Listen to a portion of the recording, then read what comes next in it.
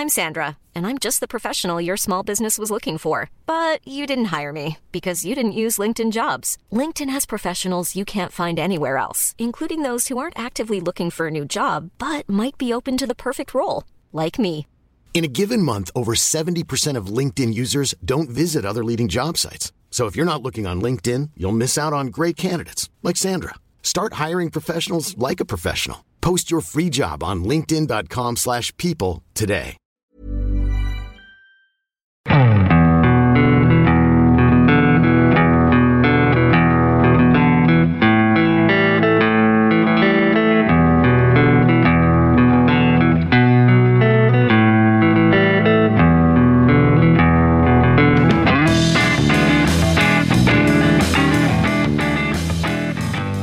Hello and welcome to the Second Tier Podcast. I'm Ryan Dilks and I'm joined by the Scott McKenna to my Joe Worrell. It's Justin Peach. Good day to you, Ryan. Justin, have you lost the ability to tell what time it is? Because you were mighty late for this podcast today.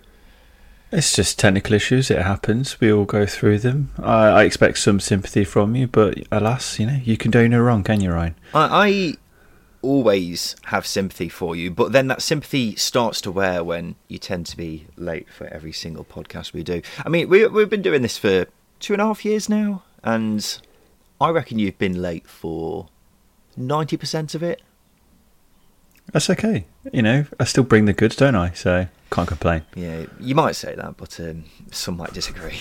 Welcome to the #1 championship-specific podcast, the Second Tier. Thank you for joining us wherever you are, ladies and gentlemen. We're going to look ahead to some of the big games coming up in the championship this weekend. Well, some of the big games are actually going ahead this weekend. We're going to talk about some of the news from the past few days, and then we'll finish off with the Craig Bryson pub quiz right at the end. But before we get underway, dear listener, let me tell you about our friends at FansBet, the fan-led sports betting company committed to supporting charities and causes which are important to fans. You can get a terrific welcome offer of bet £10, get £30 plus 10 free spins when you sign up using the link in the description of this podcast. UK mobile registrations only. Terms and restrictions apply. Full details on site. 18 plus. Please do gamble responsibly. Visit begambleaware.org for more info, and do also check out FansBet responsible gambling tools. Let's kick things off, Justin, with a game that looked like a thigh rubber at the start of the season. Then a few weeks ago it wasn't as much of a thigh rubber, but now is a thigh rubber once again. It's Fulham v Sheffield United, the game on Monday night. Fulham top of the league but winless in 4. Sheffield United stinking out the place before now looking revitalised once again. Are you excited about this one, Peachy? I am, actually. I really am, because you've got a Fulham side who, as you say, have drawn the last few games, so you've got to be thinking, how are they going to react? And then you've got this Sheffield United side who look resurgent under Paul Heckingbottom. Obviously didn't play this in the last game week, so that might have an impact on how they come up against Fulham. But yeah, really excited because it's going to be two good teams with two good managers going head to head. Yeah, definitely. Sheffield United have been sort of a sleeping giant, really, haven't they? Everyone is wary of what they could be, but they were simply just stinking out the place. Now it's only a small sample size, but 2 wins, 2 good wins at that, and it looks like, I wouldn't say the giant has awoken just yet, but it's stirring, isn't it? And I think a win here, then that giant would definitely be awake, and it would show me that Sheffield United mean business. And we always say, don't we, 3 or 4 wins in this league, you're flying. You only have to look at Blackburn for that. 4 wins and they're wedged in the playoffs. If you get 7 or 8 wins in a row, then you're right up there, aren't you? Around the automatics at the very least. And this isn't something unusual, is it? We've seen it plenty of times before in the Championship. Fulham a few years ago, Villa a few years ago, to a lesser extent Watford last season. I think Sheffield United are capable of being that team. And I'm wary that in a month's time I could look very silly saying that. But there are signs that this is a different Sheffield United side. And if any team is going to dash out from the pack, it looks like it's going to be them, doesn't it?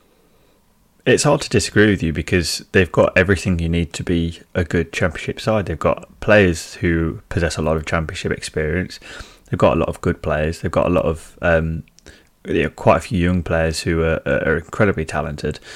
And they've got a manager who knows how to get the best out of them. So really, you put all that together, and it's the makings of a very good Championship side that can compete at the top end of the table.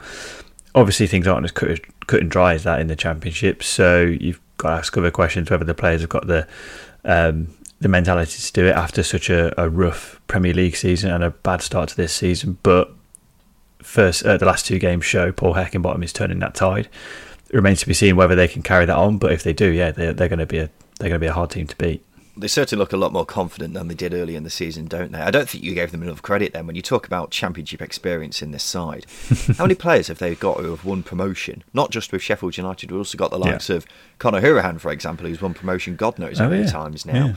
Yeah. And then when you mix that in with the players that you mentioned, the Morgan Gibbs-White has just been incredible in the last month or so. And he's starting to look like he could be one of the players in the division this season who are really pulling their team alongside them. So, really bright times for Sheffield United. What about Fulham, Justin? Despite them being winless in 4, we've been saying they haven't done much wrong, and it looks to be only a matter of time before they get back to normal. A win here would certainly be a way for them to show that they are back, wouldn't it? Yeah, definitely. They're like a seesaw that's just stuck balancing between both sides. Probably more so on the attacking side of it, in terms of leaning towards getting a result, and that's how I see Fulham. I think they are sort of inches away from bagging another 3 points that will set them on a good run again for me. As like Sheffield United, they've got a very good squad. They've been doing all the right things over the last few games. It's just been getting that second goal to kill the game, for example. Obviously it didn't quite happen against Bournemouth. They couldn't put their chances away. Obviously they went 1-0 down, leaves them a very big hill to climb against a team chasing promotion. But as I say, they're doing all the right things. They're creating plenty of chances. They're getting key players into games. It's probably just a bit of a mid-season slump, and if your mid-season slump is just drawing 4 games in a row, then it's not that bad, is it? No, I'd agree with that. I think despite what we've been saying about both these teams, I think this game could tell us a lot about where they are in terms of where they're going to go next. So I wouldn't get too carried away with it because it is obviously just the one result, but both teams look like they're both going in different ways somewhat to how they have been. But I mean, as I say, a win would do marvellous things for both, wouldn't it? Justin, let's move on to Borough v Bournemouth. Kind of similar to the first game in a way, isn't it? Bournemouth still in the top 2, but struggling as of late, while Middlesbrough, or another side, who look a lot better under a new manager. What are you thinking here, Justin?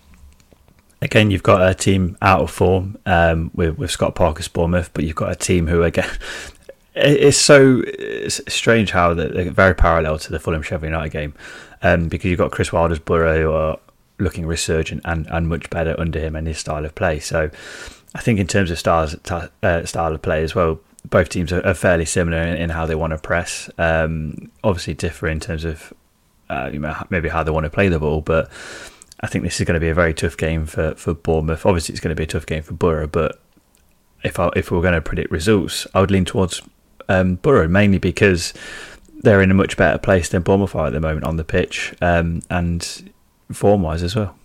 I'd agree with that, and I think I've said that. I think this will be the third time I've said it in 3 episodes in a row, but it's shocking to say that about Bournemouth.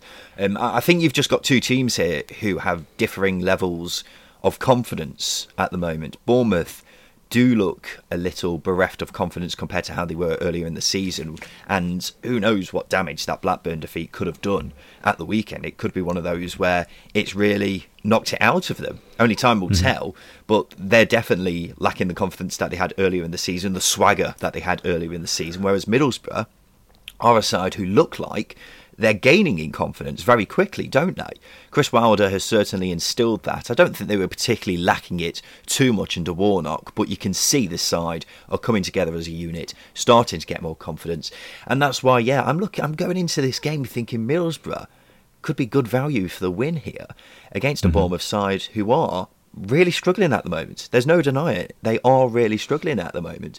Chris Wilder admitted after the game at the weekend that a number of his players suffered knocks. Whether any of them are particularly serious, we'll have to wait and see. I know Matty Crooks in particular was one who they've got a bit of concern about, so whether he starts or not, we'll have to wait and see. But obviously he's been a really key player for them so far this season. Interesting stat here for you, Justin. Bournemouth have got 8 games in a row on telly. So we're definitely going to be seeing a lot of the Cherries over the next few weeks or so. The game from Friday night is the Valérien Ismaël derby. Barnsley v West Brom. The first time Ismaël has gone back to Oakwell since leaving the Reds in the summer. I'm guessing he'll get good reception from Barnsley fans, won't he, Justin? You'd have thought so, but I don't think Barnsley fans are those types of fans who can forgive and forget very quickly. I remember. What are they forgiving him for? Leaving them? I don't know. He's gone on to a bigger thing, hasn't he? But yeah, you've got to. I think when you're in Ismaël's shoes, you've got to say, right, behind the scenes at Barnsley, it's been a bit of a mess over the past few months, hasn't True. it? Yeah. So yeah. When a big club, a club who are undoubtedly fighting for promotion this season, like West Brom, come along and say, "Oh, do you want a long-term contract?" Is anyone really going to say to Valérien Ismaël, "Right, you've done us dirty there"? No, but we're forgetting how fickle football fans are. I'm fickle, you're fickle, we're all fickle. That is true. And I was going to tell a nice anecdote, but you ruined it. It's not a nice anecdote. Tell it actually. anyway. It involves Jason. It involves Jason Shackle getting abuse for, obviously he left Barnsley to sign for Derby, and Barnsley fans didn't appreciate that.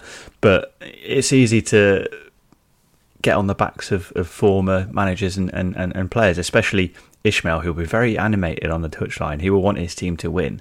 And if I was an opposition supporter who would, of a manager who had just delivered one of our best seasons in the last 20 years, then I'd get a bit frustrated at that. I'd get a bit hurt by it. I'd be heartbroken, in fact.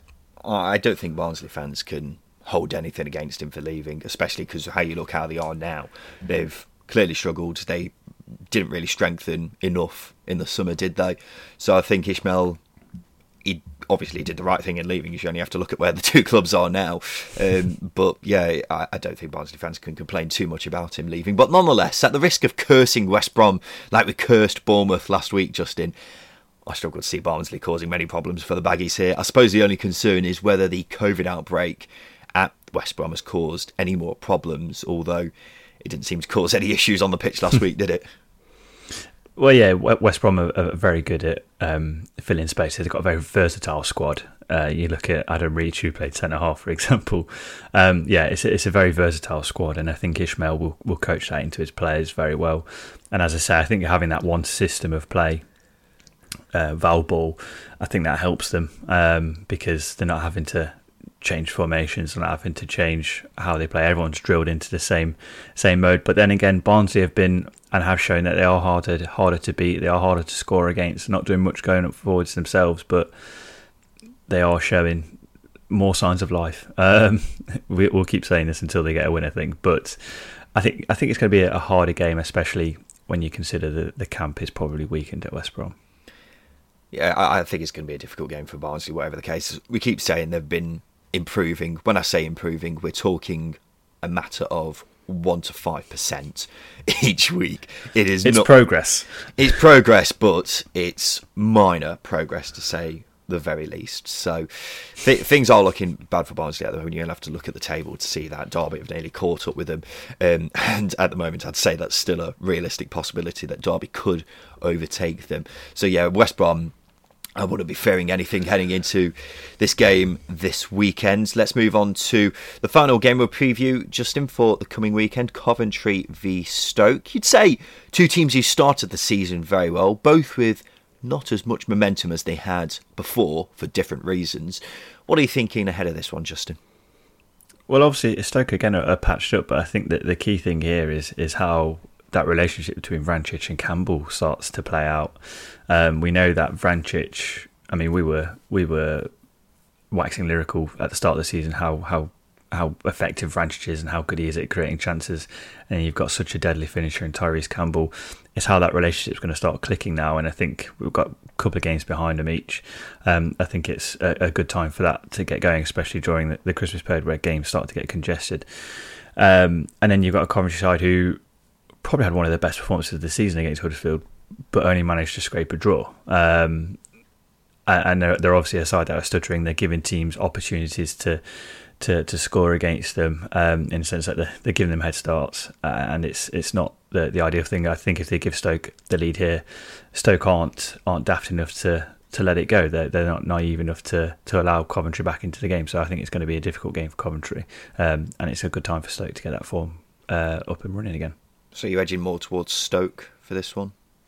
I definitely am. I think they're in a better position, even squad-wise. I know they've got a lot of players missing, but as I say, that relationship between Vrancic and Campbell is going to be key in the next few weeks. So yeah, definitely Stoke for me. I struggle to split these two teams, to be quite honest. I think Coventry have been steadily declining, whereas Stoke have been declining, but every so often they'll have a slight blip. Yeah, a spike, yeah. A blip, but the opposite of a blip, if you know what I mean. Where they go, oh, actually, despite them having injuries, they look quite good. Whereas Coventry just seem to be going on a steady decline, really. So, yeah, it's really hard to split these two teams because at the same time, when I say Stoke have had spikes every so often, sometimes they've also looked quite poor, and you could see that they're clearly lacking the players that they desperately need. But both are sitting 6th and 7th in the table. There are other teams who I think are more likely to finish in the top 6 now. That's not to completely rule them out. A win for either side would do a lot for strengthening their respective playoff pushes. I think we can both agree on that, can't we? Stoke are expected to name a similar side to the one that drew with Borough at the weekend, with some key players still missing through injury. Meanwhile, Mark Robins has been changing around his side due to players dropping in form. Will be interesting to see whether Jody Jones starts. He's got an assist at the weekend and hasn't had much first-team football over the past few years due to multiple serious injuries, but seems to be getting back to his very best. Justin, let's have a break. After that, we'll talk about some of the news in the Championship from the past few days.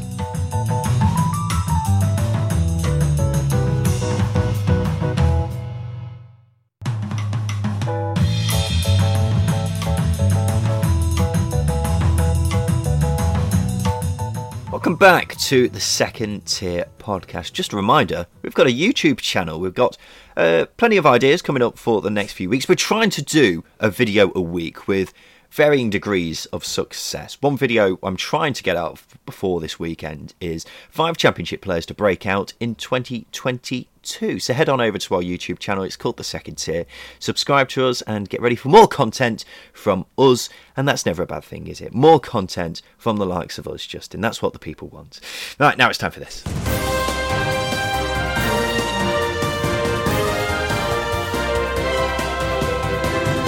Yes, it's time for the news, and QPR's match against Sheffield United, which was meant to take place on Monday night, was postponed, and so has their fixture against Swansea this weekend. Meanwhile, Reading's game at home to Luton has also been called off, along with Millwall's match against Preston. It's all because of COVID outbreaks amongst the QPR, Reading and Millwall squads. Justin, I'm asking you something here that you simply can't answer because you don't have a crystal ball to look into the future. But with QPR, Reading and Millwall having to postpone games, we saw Derby and West Brom both have numerous players out with COVID the weekend just gone. It feels like we're heading back to where we were nearly a year ago, doesn't it? It does a little bit, yeah. It is worry. I'm not trying to pander to the modern media where we drill in sort of be careful, you will get COVID if you go outside, because that's not the case. But it is a worry, and no one wants to see games get postponed. But at the end of the day, it's about keeping obviously players safe, but more importantly, keeping supporters safe, because everyone's going to be crammed into grounds, and it's going to obviously heighten the risk of transmission. So we've got to take that into consideration as well. But hopefully it doesn't get really bad to the extent where we're having to have a 2-3 week circuit breaker postponement. Fingers crossed that doesn't happen. Yeah, well, I struggle to see us getting to the point where football just doesn't happen, because even when the last time we had a lockdown, I'm right in saying football carried on, didn't it? So I think we'll at least still have football. Of course, that's not the priority when there's a health pandemic going on, but it does seem like we're heading in one direction, unfortunately. We're getting way too political for this podcast, Justin. I suppose the other aspect of the COVID cases is that now that QPR have had 2 games postponed, which is obviously worse than the other teams who we've mentioned here, will this affect QPR at all down the line? Of course, we saw what happened with Rotherham last season, where they had to play a ridiculous amount of games in such a short amount of time. Now, it's worth pointing out Rotherham had, 6 or 7 games postponed over the course of the second half of the season, I think it was. I don't want to completely put that down as the reason why Rotherham were relegated, because I think they just weren't very good as well. But it certainly didn't help, did it? And could it affect QPR later down the line, do you think?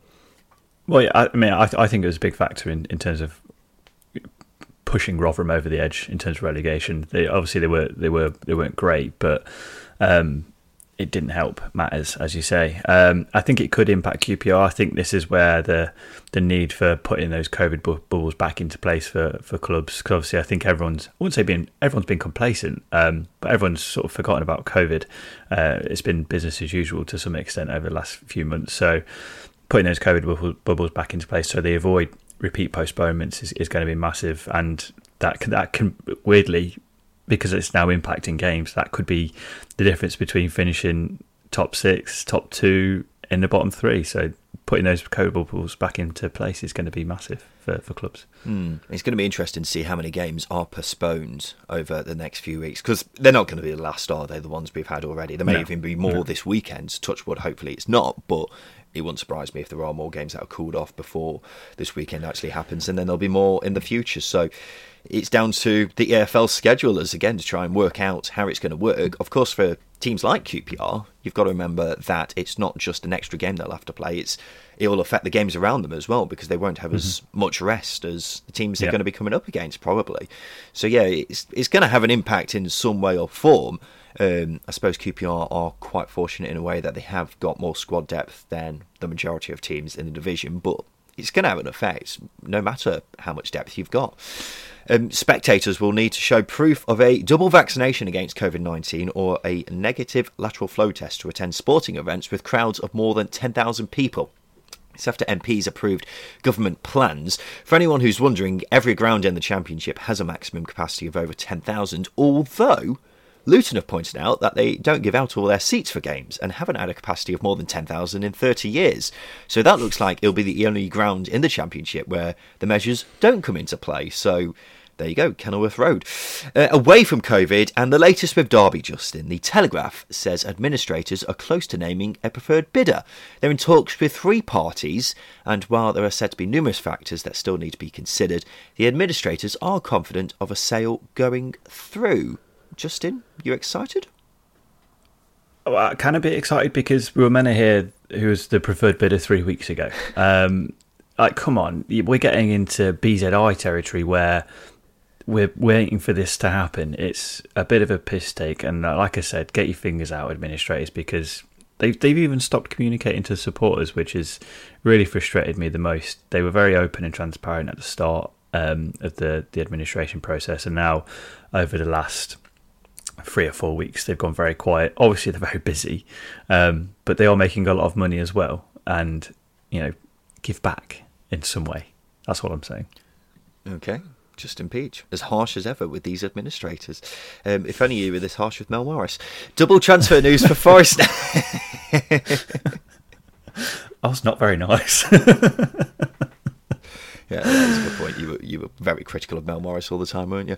You weren't, though, in the first couple of years. Just going to say that. Double transfer news for Forest now. Again, according to the Telegraph, their priority is signing a striker in January. Villa's Keenan Davis. Arsenal's following Balogun are amongst those on the shortlist for the Tricky Trees. Justin, we've talked up Forest quite a lot recently on the show, haven't we? If they were to sign a striker in January, how much more confident would you feel about them and whatever their ambitions are for the rest of the season? A lot more confident. I like Lewis Grabban a lot, but he is getting older, and I don't think you can rely on a 33, 34-year-old to keep putting chances away for the full duration of the season, especially if we're seeing games get called off, so fixture schedule is going to get more crammed as well. And Lyle Taylor hasn't really convinced Forest supporters or anybody else that he's the man to be that sort of backup striker. So I think bringing in a forward, I think of the Keenan Davis mould, where he's a bit more of a target man, a bit more of a hold-up player, I think will be massive, because he can get the talented players around him in the game. Balogun would be equally as impressive a signing, because he's got a little bit more about him in terms of with the ball. But yeah, I think they need a forward to really push them toward the top 6 finish. If they don't, I think they'll finish in and around the playoffs. Yeah, I could agree with that. I think when you go through the side, I think the last piece of the puzzle probably is the striker position, which is weird considering you've got two strikers there who have had very good championship seasons under their belt. Well, Graven's had multiple good championship seasons under his belt, hasn't he? But you're right, he is getting old. And if they do get a striker who gets, 10 goals in the remainder of the championship season, they'll have done a good enough job, really, won't they? It'll be very interesting to see who they do get, because there are quite a few clubs who, from the sounds of it, are looking to get strikers in January. In more good news for Forest, Justin, the Telegraph says wing-back Jed Spence wants to stay at the City Ground for the rest of the season. He's on loan from Middlesbrough, who have the option to recall him next month. Do you think he will stay? Because I think, despite him wanting to stay, that doesn't necessarily mean he is going to stay, does it?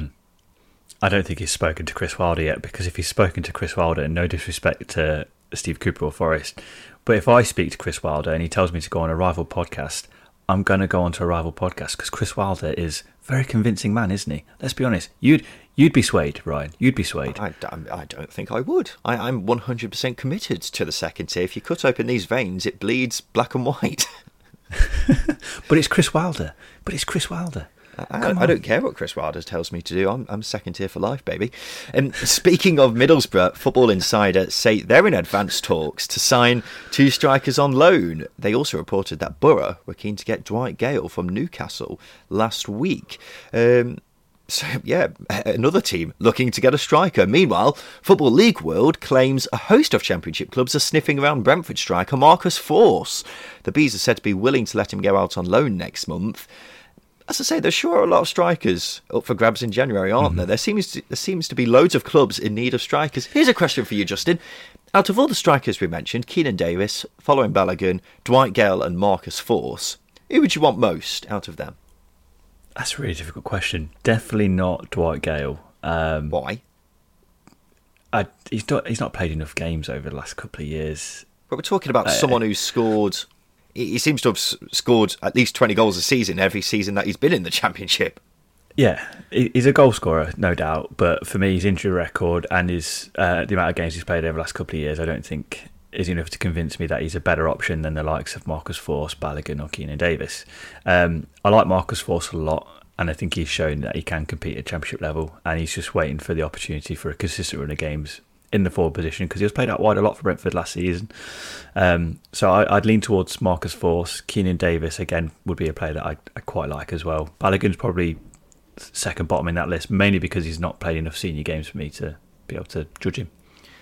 Keenan Davis is one of them who I look at and say, if he's been at Villa for this long, why hasn't he played more games? Because I think he's 23 now, isn't he? 23. Yeah, he's not a young pup. And he's barely played for Villa. So there is that question, but at the same time, I suppose you could argue if he's been at Villa for that long, they must see something in him. So I'm a bit on the fence about Keenan Davis. Forss, I get what you mean. He's an interesting one, because he really impressed for Brentford in the cameo spells that he had. He was obviously kept out of the team by Ivan Toney. And then following Balogun is someone who's a bit of a wild card option for me, in the way that he's very highly thought of by people at Arsenal, but obviously we haven't seen enough of him to know whether he'll be able to actually cut it at this level, because there have been plenty of strikers who we've heard plenty of about, then they've come to the Championship and not really pulled up any trees. So yeah. He's going to be an interesting one. I think for me, Dwight Gale is a safe bet. I think you'll get around 10 goals out of him if he does go out on loan. Marcus Forss is kind of in the middle, and then Balogun's a wild card. So you've got Forss in the middle for me, who would probably be in between wild card and safe bet. So make of that what you will.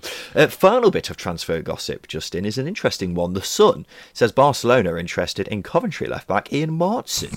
The teenage Dutchman is on loan from Chelsea, but how about that? Another Championship left-back potentially going to a European superpower.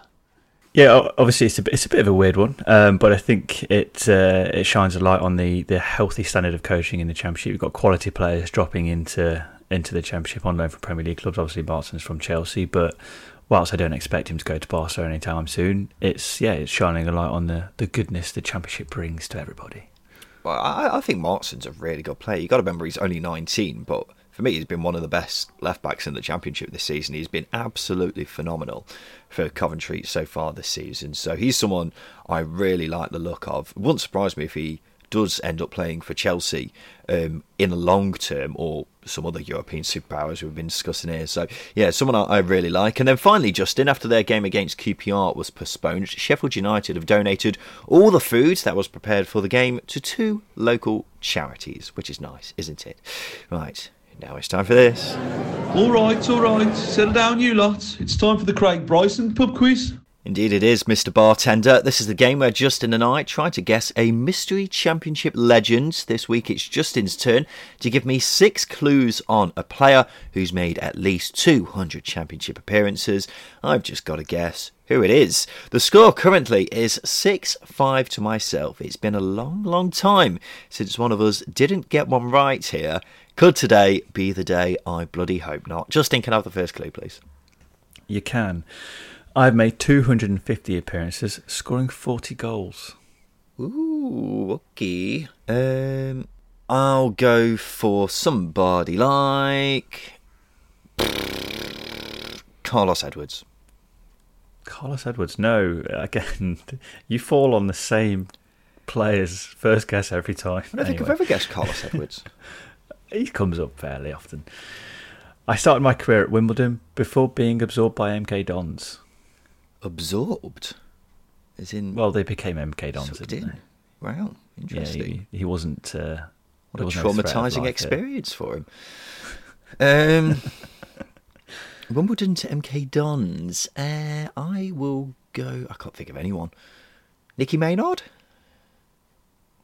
No. Did he play for MK Dons? I think he did play for MK Dons, but I can't remember if he started there or not. It's a no, but that's an interesting one. I might have to Google him after. Anyway, I made my name in non-league with Exeter before getting my big move straight to the Championship with Plymouth. Oh, God. Right. That Plymouth side from 2006-2007 it is. Who on earth played in that side? They're full of household names. I can't believe you're not getting this.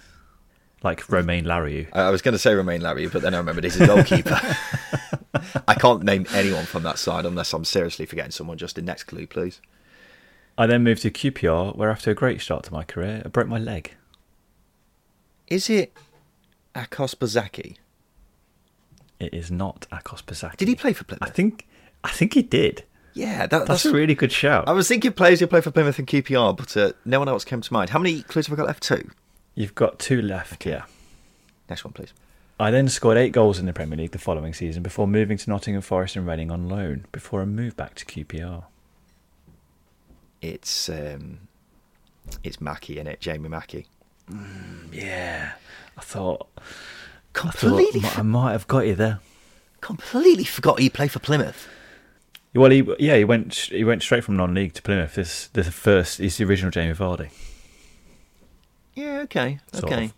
See, whenever I hear him on Sky, because he's on Sky Sports all the time now, he's got a very London accent, hasn't he? Or very southern accent at least. So I always just assumed he'd be from a London club, but once you gave me the clubs there, I think I was always going to get it, to be honest, because he's had quite a familiar route, hasn't he? What's the final clue? Give us that. I went viral during the first lockdown after doing a dance on TikTok with my daughter. And what a dance as well. His biggest moment that I always remember is him scoring. He did score, didn't he? He scored in the Man City QPR game. Yeah, when Man City won the league, yeah. He scored in that game. He scored QPR's second, I think. Yeah, wonderful header, wasn't it? Big diving header. That's my main memory of him. But what a player. Jamie Mackie, ladies and gentlemen. There we go, ladies and gentlemen. It's another episode of The Second Tier. Just before we go, something I don't think we do enough, Justin. I wanted to give a thank you to the listeners who listen to us week in, week out, because we really do appreciate it. We do put in a lot of hard work into this podcast, despite what some might say. But we do a lot of research in this podcast, and it all means a hell of a lot more when we get good feedback from you guys who clearly enjoy the show and listen to us week in, week out. It means an awful lot to us. So thank you to those of you who do listen week in, week out. If you do listen just sporadically, then thank you to as well. We still appreciate you nonetheless. And we'll keep on doing as much content as we possibly can over the next God knows how long, until we get bored of this project, Justin. We'll be back again on Sunday to talk about the games coming up this weekend in the Championship. Until then, this has been the Second Tier Podcast. I've been Ryan Dilks. I've been Justin Peach. Thank you for listening.